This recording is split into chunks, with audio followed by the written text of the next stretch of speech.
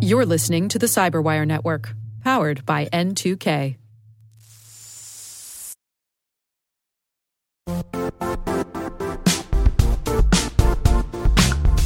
Don't struggle to align your organization's cybersecurity with business risk. Get the only solution that goes beyond reacting to threats with vulnerability and risk monitoring. You need the next evolution of MDR, and only Critical Start delivers it. Critical Start doesn't just monitor and respond to threats.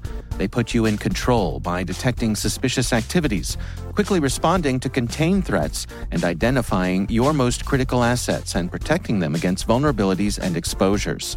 With continuous visibility, expert guidance, and measurable risk reduction, Critical Start has redefined what it means to manage cyber risk.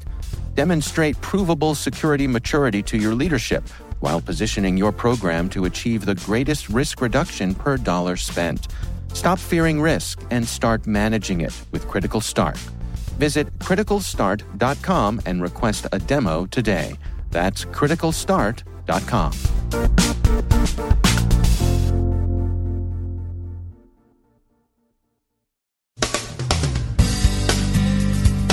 The Lazarus Group is back, or maybe it never really left.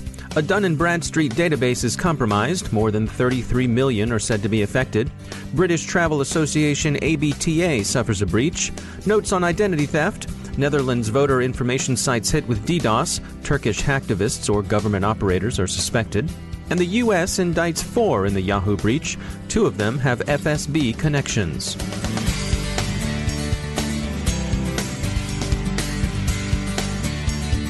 I'm Dave Bittner in Baltimore with your CyberWire summary for Thursday, March 16, 2017.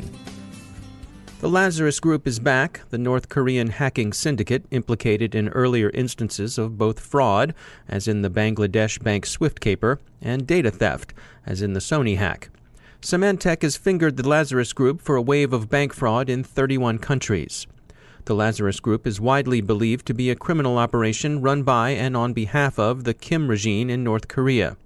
The affected banks in the latest Lazarus Group campaign were concentrated in Poland, with the U.S., Mexico, Brazil, and Chile being home to other heavily targeted institutions. Pyongyang is facing an economic pinch that's squeezing even a society as austere and devoid of ordinary markets as the Democratic People's Republic of Korea. When China embargoed North Korean coal imports in response to that country's missile tests last month, observers predicted a surge of cybercrime to make good the loss of North Korea's single biggest source of funds. Pyongyang has denied any involvement with the Lazarus Group's activities, citing reports to the contrary as foreign provocations orchestrated from Seoul, Washington, and other parts of the civilized world. Dun & Bradstreet sustained a data breach that exposed contact information for some 33.7 million persons employed by companies and U.S. government agencies. D&B acquired the database when it bought NetProspects in 2015, which should arouse some interest in cyber risk assessment during M&A due diligence. Who illicitly obtained the data, how did they get it, and for what end remains matters of investigation. There's been another, smaller but still significant breach at ABTA, Britain's largest travel trade organization. ABTA disclosed that some 43,000 individuals may have been affected in an attack that came through a web server maintained for ABTA by a third-party vendor. Breaches of this magnitude always rightly arouse concerns about identity fraud. New Data Security's Lisa Bergen noted to us the role criminal aggregators now play in facilitating identity theft. They cross-reference and assemble surprisingly complete identities, which they sell on the black market. Such comprehensive identities are called fulls in the criminal markets, that's F-U-L-Z for those who may not speak Leet fluently, and fulls enable criminals to do an awful lot in the name of their victims, including accessing victims' legitimate consumer and social media accounts. Younger people seem most targeted, lots of under 30s, and even more disturbingly, lots of under 21s. New Data shared some advice on how to reduce your risk of identity theft in social media. First, be selective and careful about who receives your status updates. Second, do some profile maintenance. Clean up your posts. Third, use the highest, most restrictive security settings available. Fourth, don't share personal information without necessity. Birthdays, addresses, phone numbers shouldn't be posted everywhere. Fifth, don't use obvious personal information for security questions, and don't expose the answers to security questions online. Your high school, your grandmother's name, your pets, all of these show up too often in authentication questions. Finally, watch for changes to your credit score and odd charges on your bank and credit card statements. And if you're a victim, by all means report it to police, banks, and others who can help you. Tensions between Turkey and EU members Germany and the Netherlands appear to have been manifested online. Most recently, in a distributed denial-of-service attack, 2 Dutch voter information sites suffered yesterday. Many, perhaps most observers, see this as Turkish government-inspired and possibly Turkish government-directed.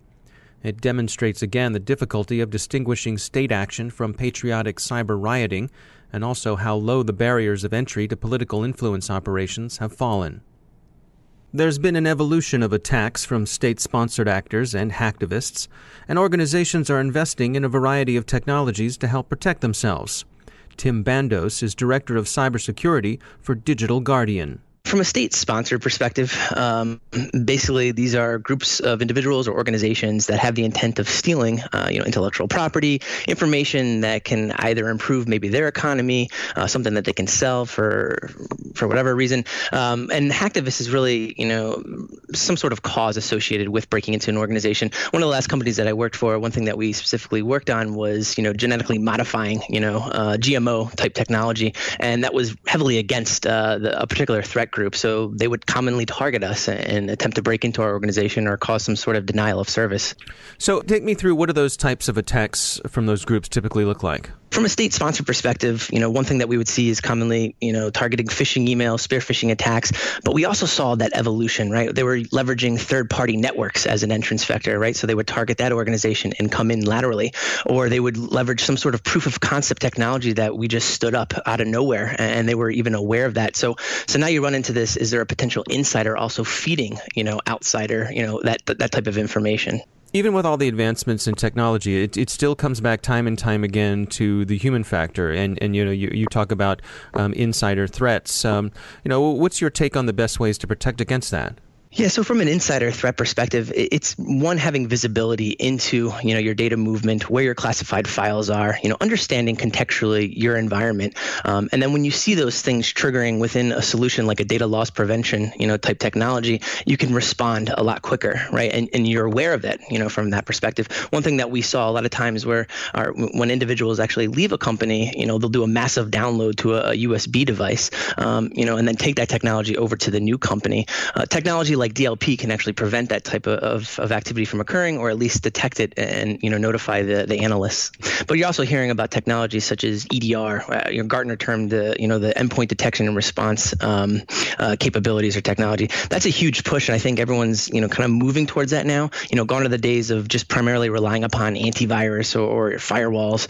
They really want to have visibility into what's actually happening on the endpoints, because we're at this point now where we just assume that a breach is going to happen or it can occur. So, notifying or, identifying that activity when it, occurs is, I think, success, right? And then you can kind of remediate and neutralize the second that something happens.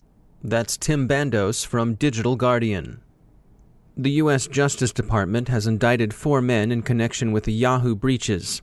3 are in Russia: Dmitry Alexandrovich Dokuchayev, Igor Anatolovich Shushkin, and Alexei Alexeyevich Baylan. The 4th in Canada, Karim Baratov. Baratov and Baylan are described as criminal hackers, but Dokuchayev and Shushkin are said to be FSB officers. Major Dokuchayev is in trouble with both the U.S. and Russia. He appears to be one of the FSB officers currently facing charges for treasonously providing information to Americans. Dokuchayev worked in the FSB's Center 18, responsible for liaison with the U.S. FBI in matters touching cyber law enforcement. Police in Montreal have Baratov in custody, and he will probably wind up before a U.S. court. The others are being named and shamed. It appears that the FSB used criminals as, in effect, contractors. Baylan and Baratov had apparently been turned by the FSB, which used them to help it gain access to Yahoo data. The FSB was presumably interested in sweeping up the sort of personal information that might prove useful in intelligence work, compromising potential agents, that sort of thing. Baylan and Baratov were profiting on the side in the customary criminal market channels. American authorities have asked Canadian police to seize Baratov's snazzy cars. They assert that the rides should be forfeited as fruits of his criminal activity. So expect to see a swell BMW turn up at a U.S. Marshals auction near you. One owner, low mileage.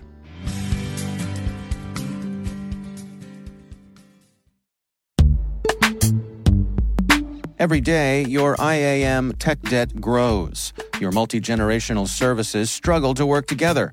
Building an identity fabric can fix this. It makes all your identity tooling stronger and allows you to connect any app to any service you want to use, with zero coding, zero maintenance, and zero app downtime. Strata's identity orchestration platform separates the identity logic from your applications, so you can optimize existing IAM tools and manage them in a single control plane. Now, every vendor, standard, and architecture work together. In short, building your identity fabric means you can secure your non-standard apps, keep your complex access policies, retire outdated IDPs, and modernize in record time. So build your fabric with Strata Identity and get rid of tech debt for good. Visit strata.io/cyberwire, share your identity priorities, and receive a pair of AirPods Pro. Offer valid for organizations over 5,000 employees. Connect today at strata.io/cyberwire.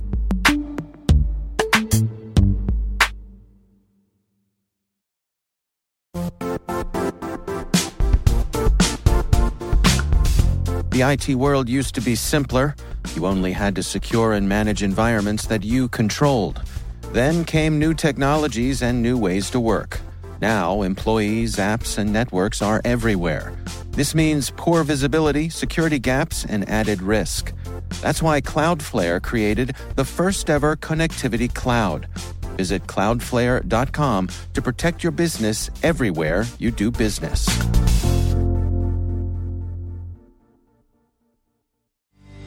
And I'm pleased to be joined once again by Marcus Rauschecker. He's the Cybersecurity Program Manager at the University of Maryland Center for Health and Homeland Security. Marcus, saw an article come by on the Bloomberg Law blog, A Big Law Business, and it was talking about how cyber lawyers are likely to be playing a bigger part in mergers and acquisitions. Yeah, I think that is true. Lawyers are certainly playing a larger and larger role in the cybersecurity field in general. But when we're talking about mergers and acquisition deals specifically, I think lawyers are going to be playing a larger role because they need to look at and examine any potential problems that might arise for the company that is acquiring another company in terms of cybersecurity problems.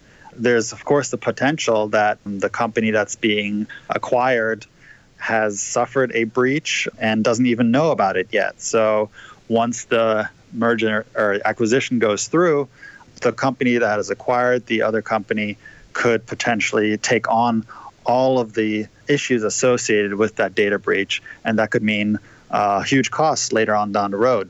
So there needs to be some analysis of these potential issues, and I think lawyers are the ones to really help out in that regard. Yeah, and certainly the deal going through with Verizon and Yahoo has brought this issue to the fore.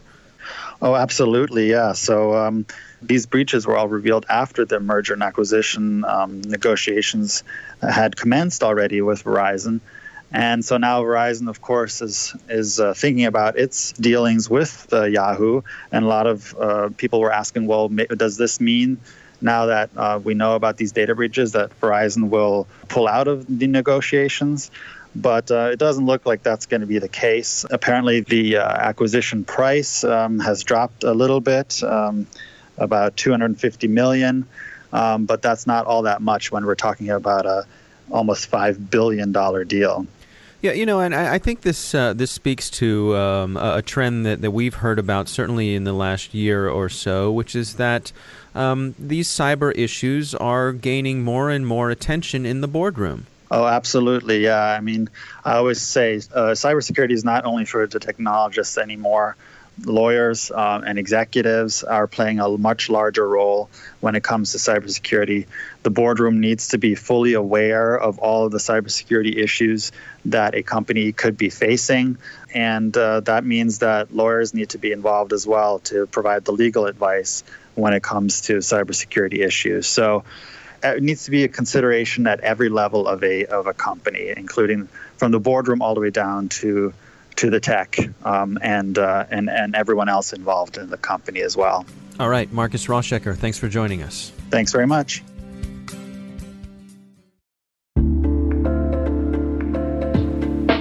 Are lengthy security reviews pulling attention away from your security program? With the largest network of trust centers, Vanta can help you streamline security reviews to win customer trust, save time, and close deals fast. Proactively demonstrate security by showcasing key resources like your SOC 2 or ISO 27001 and provide real-time evidence for passing controls. And when a security questionnaire is required, Vanta takes the first pass for you. Visit vanta.com/cyber to take a self-serve tour. That's vanta.com/cyber.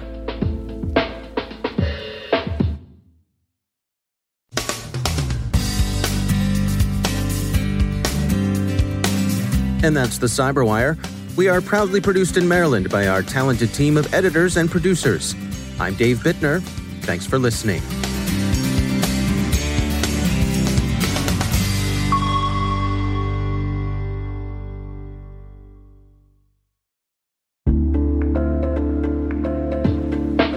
Hey all, Rick here. At N2K Cyberwire, we're dedicated to continuously improving the quality of the news and commentary on our network. That's why we're inviting you to participate in our 2024 audience survey. It only takes a few minutes, and your feedback is invaluable. Plus, you'll have the chance to win a $100 Amazon gift card as a thank you for your time. Head on over to cyberwire.com/survey. That's cyberwire.com/survey to share your feedback now.